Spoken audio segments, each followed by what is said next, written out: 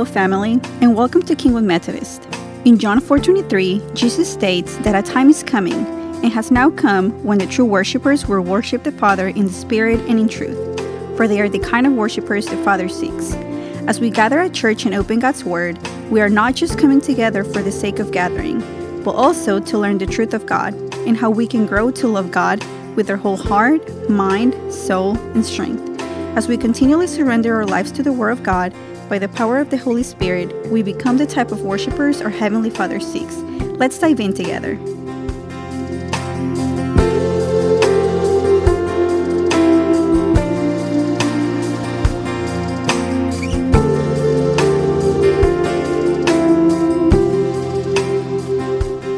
Amen. If you're a mom with either working from home or a flexible work schedule, and you can be here on Wednesday night, this is a beautiful ministry of people that just walk, or Wednesday morning. Sorry, I said Wednesday night. Also, we have Wednesday night programs, but Wednesday morning or Wednesday afternoon, I think it starts at 9 and goes till like noon or so, or 11 or so. But just a beautiful ministry to connect and to walk in community with other people. If you are kindergarten through second grade, you can meet right there in the back with either Miss Whitney or Miss Kristen and head to Sunday or Children's Church this morning. Well, friends, as we continue to dive into our sermon series called "The Art of Neighboring," we are walking through a book with the same title. Not really walking through. The book is kind of a starter for us and a resource as you go through this journey. If you'd like to get the book, let me know, or you can go on Amazon and just purchase it. But it's a good book that has just some flesh. It fleshes out some of this conversation about what it means to be intentional about neighboring, what it means to be intentional as we lean into the call that God put on our lives to love the Lord your God with all your heart, with all your mind, with all your soul, and with all your strength, and to love your neighbor as yourself. And so we're looking at what does it look like for us as a church to start considering neighboring as a verb as opposed to a noun. Not just something that we have, a place that we live, or a thing that we are, but a thing that we do, that we actively pursue for the message of the gospel, for the love of Christ, for the grace of God. And as Wesley calls, he says, "The world is my parish. The place in which God has put me is my ministry, is my church, is the place that I am pouring out." And so how is the neighborhood in which you live, the neighbors in which you're surrounded by, the community in which you find yourselves living in, how is that the place in which God has put you for ministry purposes? So we challenged you at the end of last week to take this sheet and to look through it as a family, to begin to fill out some of the cubes as like people in your block, in your neighborhood that you want to get to know on a deeper level. And so we as a family, we all kind of picked a block, and you get each person gets a block, and you get to pick like what's the family that you want to pursue, that we want to kind of get to know on a deeper level. And so my kids instantly, they're like, oh, the people down the street that we play with all the time, right? And so we're like, that doesn't count. And then we realized, Abby and I, like, you guys play with their kids all the time, but we don't really know the parents very well. That would probably be a good thing for us to do. So we wrote it down, right? And so they're like excited. Oh yeah, check, we're done, right? And then so I thought, like, there's this neighbor across the street that has maybe kind of gotten a bad rap in the neighborhood. I've heard their names kind of penciled in as like, the bad neighbors, right? I was like, I want to get to know them. Like, that's let me take the challenge, right? And Abby's like, all right, go for it. And then she's like, okay, how about the neighbor right across or right next door that is that's inside a lot and has health concerns, and maybe she needs some real neighbors to walk alongside her. And so it was a fun exercise, a good activity for us to really get to think and move in the same direction, or at least have goals in the same direction. And we had these high, lofty plans for how this would be fleshed out throughout the week. But then it seemed like as we went throughout the week that it just became difficult.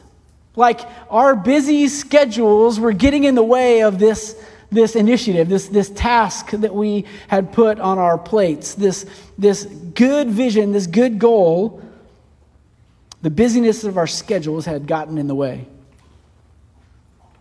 The hurried pace of our lives became a boundary.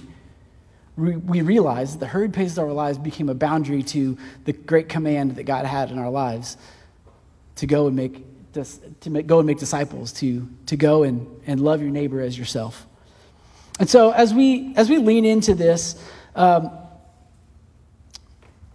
know that sometimes this feels like an interruption to our lives. But as we lean into Scripture today, we're going to see how Jesus dealt with interruptions in his life and in his schedule. I know that many of you will interact with this piece of paper in different ways. Some of you will take it and you'll fill it out with your families, and you might even take two because you got a lot of neighbors that you want to get to know. And some of you may take it, and as you walk out, you may put it in the wastebasket, and that's okay. It's okay how we each deal with this in a different way. But as we go through this sermon series, know that this is designed. The scripture that we look at will be kind of viewed through the lens of neighboring, but the Word of God applies to each of our lives in different ways. And so as we read through Scripture, know that God desires to meet you in the midst of it, whether you are actively neighboring or not. Amen? Amen. So let's go to God, let's go to the Word of God. We're going to be in Luke chapter 8, starting in verse 40. But before we do that, let's pray. God, we ask that you would meet us in the midst of reading your word. God, that the word of God would become live and active in our hearts and in our minds, that you would open up our hearts and reveal the darkness within us, that you would reveal the areas in which we have kept you out.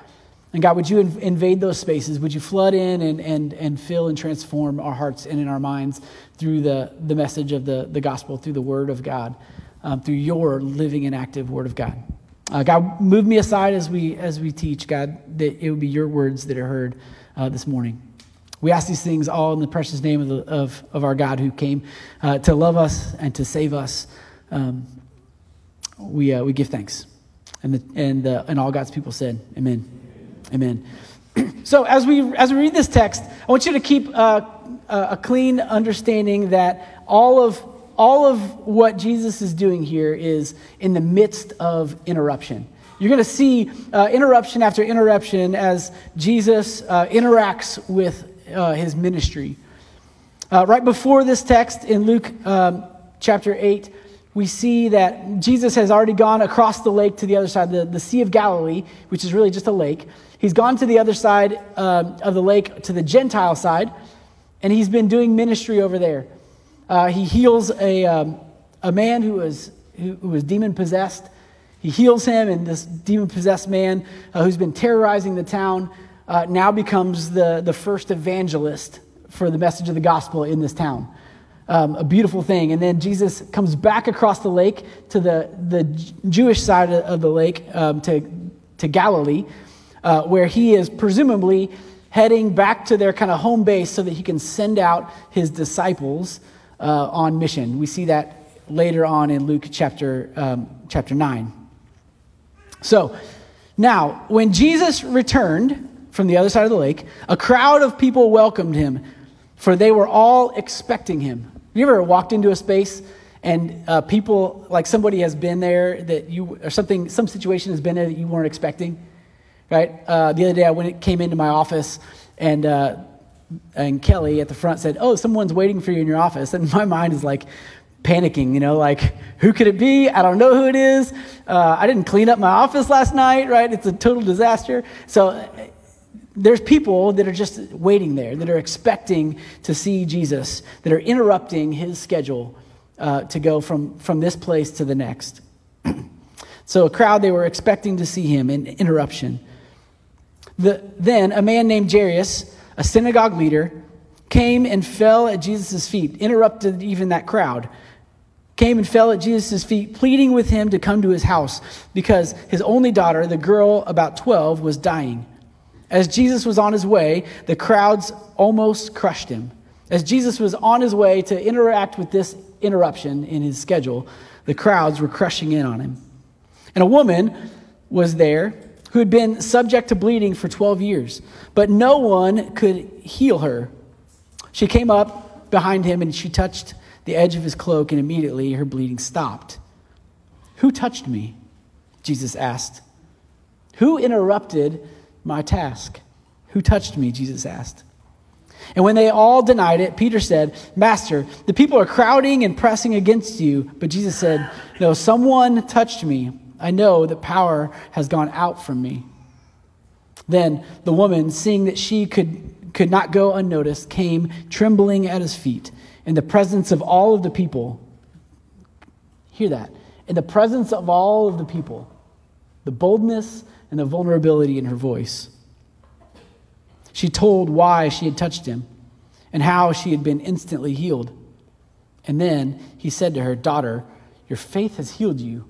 Go in peace." I want to pause here in the scripture because it's not where it ends, but I want to pause here in the scripture to highlight a quote from Charles Spurgeon's commentary on this text. He's quoting in the text St. Augustine, and he says this: "A multitudes still come similarly close to Christ in the means of grace." Like this idea that all of the crowds were crowding around Jesus. They were coming similarly close to Christ in the means of grace, but all to no purpose, being only sucked into the crowd. And then Spurgeon continues the commentary on this quote and says, "The voluntary living contact of faith is that electric conductor which alone draws virtue out of him." I want to key in on those words. A voluntary living contact. That's what's happening with the woman. Is that she wasn't like the rest of the crowds that are just being sucked in and crowded and bumping close. There was something different about her touch. There was something different about her heart, different about her attitude. She was a voluntary living contact.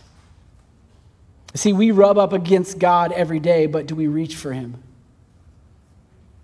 Are we voluntary in our approach to God to say, "God, I desire to have a living connection between me and you in this moment right now"? This is how we get the concept of pray without ceasing that Paul tells the church at Thessalonica. A voluntary living contact, that every moment of our lives is reaching out in voluntary contact to the creator of the world. You see, Kate is doing a science project in her class in 6th grade, and she has this popsicle stick that she had to do this video about in front of the whole class, and or in front of she did a video and had to post it and all this. But this is popsicle stick, and on it there's a battery. And there's some kind of crazy chemical reaction. I don't know all the science and engineering. Later, some of you engineers can come tell me all about it. But there's something that happens when this little clip, Jackson, you know what I'm talking about. This little clip touches the battery, right? And the source of the power doesn't get to the light without a conductor. Right, and closing this circuit made a connection and allowed the power of the source, this battery, actually end up in the world as light. You see, that's what voluntary living contact is. That there's a source of all power that is God. And you and I, the voluntary living contact is what gets the power of Christ into the world. To be the light of the world, as the conductor. And so this is what the woman is doing. In vulnerability, she stands up and gives her testimony as to what God did for her in that one moment, as she responded in a voluntary living contact. And we'll get back to that. So while Jesus was speaking, in verse 49, while Jesus was speaking to the woman, he was interrupted. Someone came from the house of Jairus, the synagogue leader, "Your daughter is dead," he said. "Don't bother the teacher any longer." And hearing this, Jesus said to Jairus, "Don't be afraid, just believe and she will be healed." And when he arrived at the house of Jairus, he didn't let anyone go in with him except Peter, John, and James, and the child's father and mother. And meanwhile, all of the people were wailing and mourning for her, and he interrupted them. He said, "Stop wailing." Jesus said, "She's not dead, but asleep." And they laughed at him, knowing that she was dead. But he took her by the hand and said, "Get up, my child." He interrupted even death in this moment. Her spirit returned, and at once she stood up. And then Jesus told them to give her something to eat. And her parents were astonished, but he ordered them not to tell anyone what had happened. This is the word of God for you and me, the people of God. Thanks be to God. You notice that there's interruptions after interruptions, even interruptions to the interruptions within this story. I believe that Luke is trying to teach us, is trying to emphasize this idea of divine interruption. And so I want to ask you the question. I really want to ask you the question, and I want you to answer the question. What interruptions have you had this week? So I want you to turn to your neighbor. I'm going to give you a couple minutes. I want you to turn to your neighbor, somebody around you, somebody maybe even not in your family, and to answer the question, what interruptions have you had this week? Ready? Go. Tell of an interruption that you've had this week.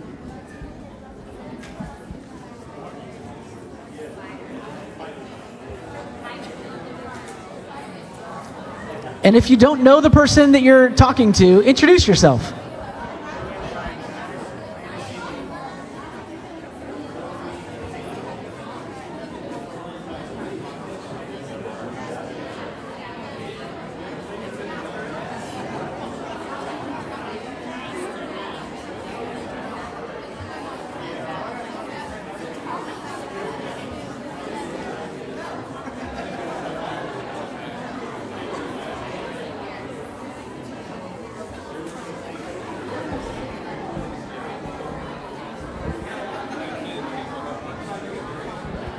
So it seems that there are, by the chattiness of the room, that there are plenty of interruptions this week.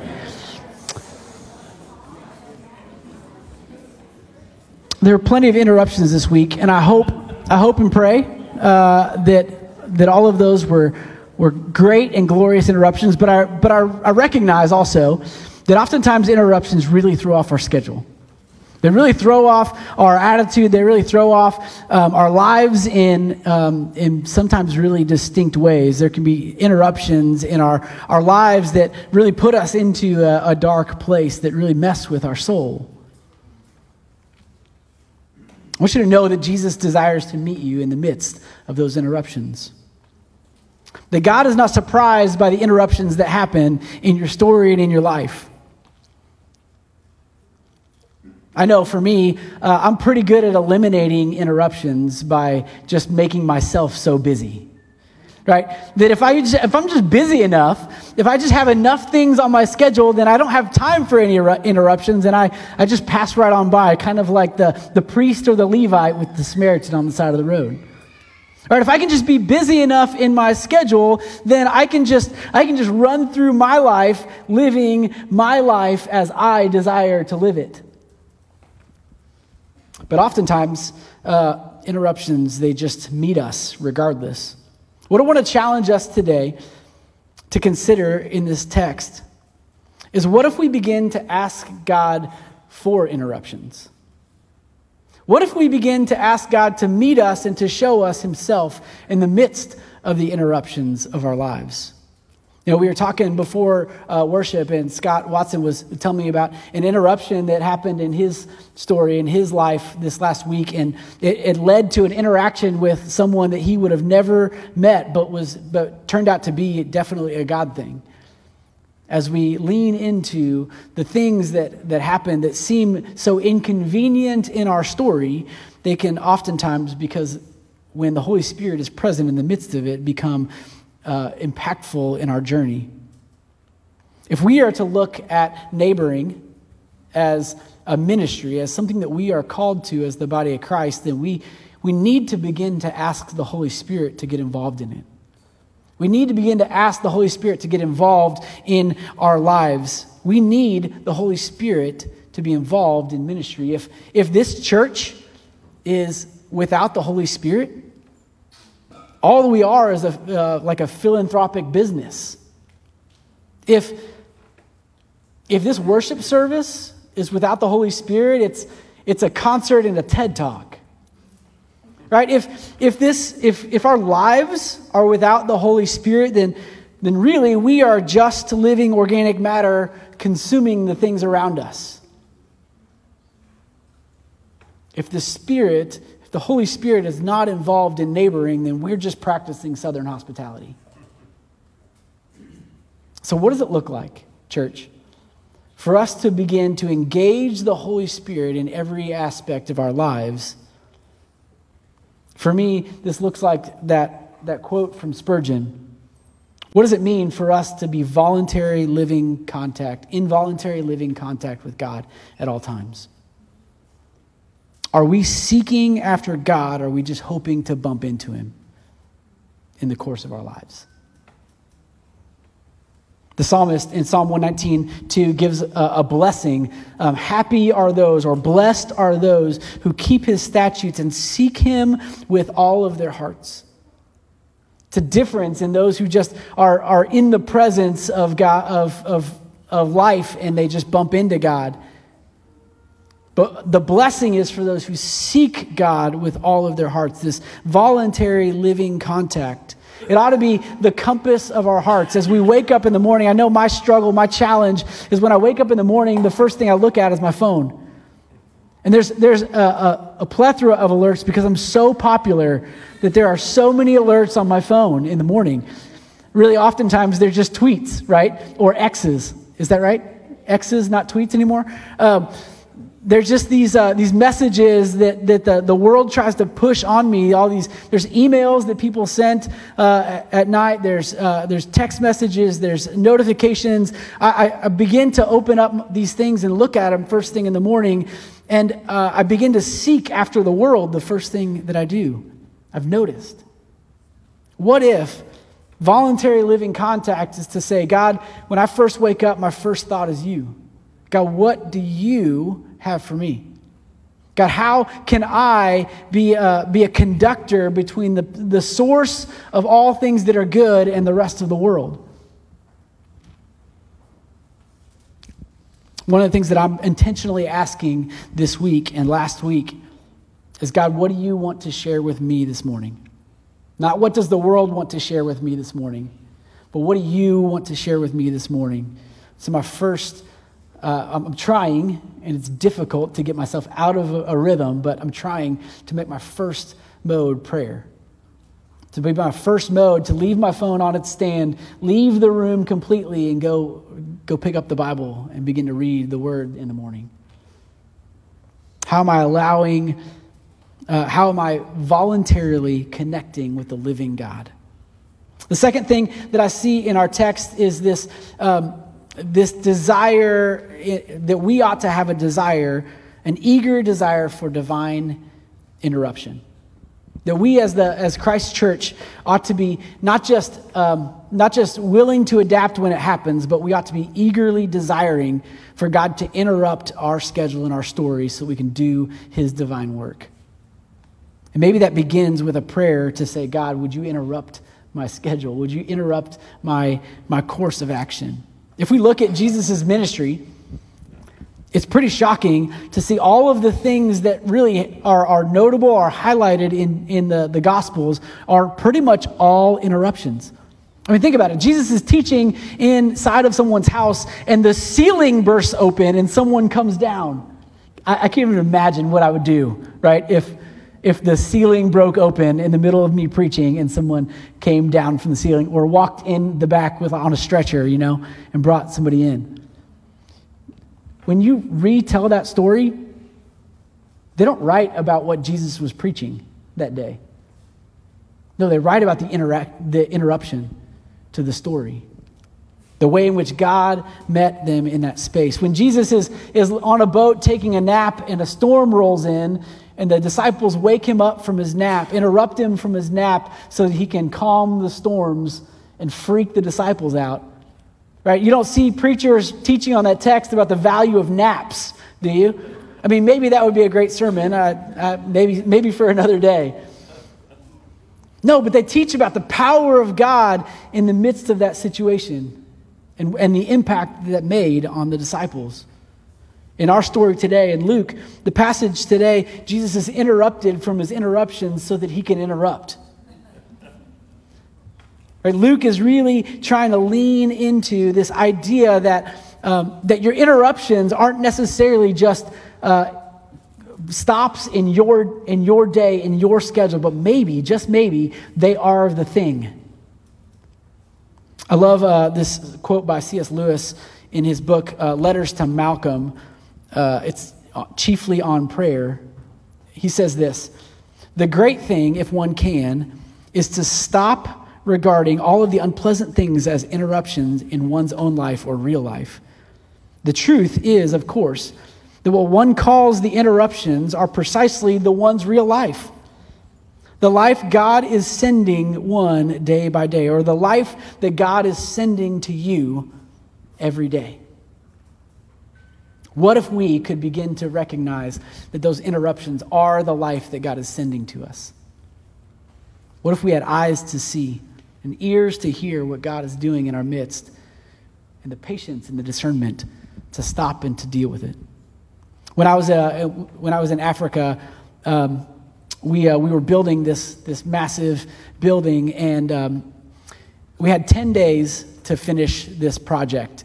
And when we looked at what kind of visualized what the finished product was and where we were at the beginning of it, we're like, there's no way that we're finishing this project. And this task became so laborious. It was like we had to wake up every day, get there as early as we could, get a good start ahead, because we knew that the next day would be full of difficult tasks. And I remember one day, it was about 3/4 of the way through the project, and I'm like the one on top of the roof, the only American on me and Dan were the only Americans on our side, communicating to these Africans, and I felt like I can't miss a day. And Mwenge, one of the pastors there, he said, "Hey, I want you to come with me today because we're going to do something different."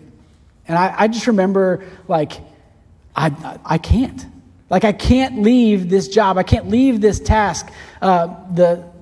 The arrogance in me to say that I am the only reason this project would be accomplished, right?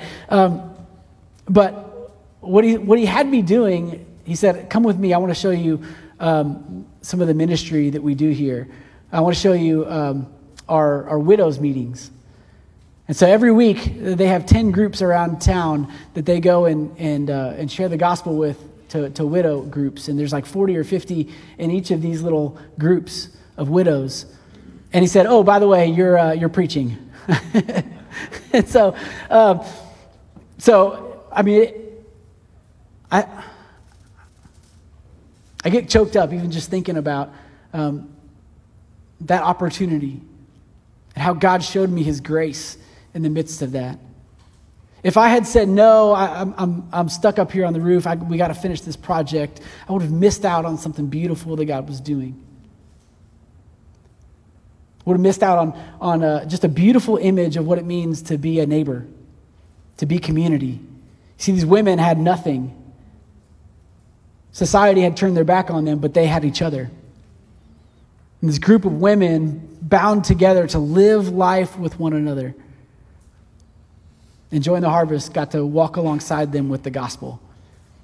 And this is the area in which they see probably the most salvations come from, because women leaving the Muslim faith are now freed to make their own decisions because they're not tied to their husband any longer. And so they can make a decision to follow after Jesus, who loves them and cares for them, and this beautiful ministry that is happening in the midst of this broken situation. And God gave me the opportunity in an interruption to what I thought was most important to show me the love and grace of God in the midst of this. I wish I had a video. I have a video. I wish I would have brought a video of one of those gatherings where they're singing and joyful. Maybe after the service, I'll show it to you. But sometimes interruptions are the ministry of God. So I want to invite our band to come back up, and I want to close with this. Church, as we engage with this idea of being a neighbor, it can be so easy to get lost in the busyness of our schedule. What I want to challenge each and every one of us today is, one, to dedicate yourself to be a voluntary living contact, to not just go throughout your day hoping to bump into God, but to be reaching for God in your lives. Because through that, He will make you a conductor for the source of all life and all good to the world. And two, be eager for divine interruptions. And that may take freeing up some space in your schedule. I know for me, I am habitually late to things because I overpack my schedule. I think that I can get all of these things done in this short time window, and then I find myself racing from one thing to the next thing to the next thing and passing over all of the divine interruptions that God might have for me.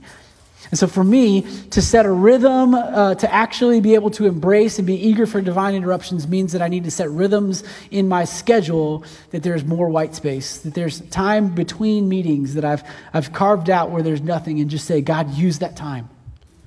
God, use this window, use this block of time. I'm going to slowly walk from here to my car, and if something happens in the process, I got 15 extra minutes to spare, and if that conversation lasts 30 minutes because you have divinely ordained it, then let's go.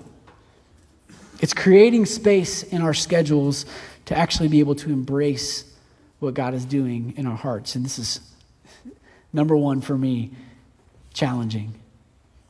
So as we lean into what it means for us to set rhythms, for us to be for us to embrace divine interruptions, I want for you as a family, as a church, to begin to engage with this on the next level. On the back, there's a space for prayers. I want you to begin to write prayers for your neighbors, and begin to ask God to stop your schedule, to interrupt your schedule so that you might interact with your neighbors, to be even inconvenienced by the interactions with your neighbors. I don't know what that looks like in your own story and in your own lives. Maybe that's not your physical neighbors. Maybe that's the soccer team that you end up spending a crazy amount of time with throughout the week as you sit at practices. But whatever that looks like, I ask that you would take some time to slow down your schedule, to not be in a hurry, but to ask God, use my time so that I might be interrupted for your purpose.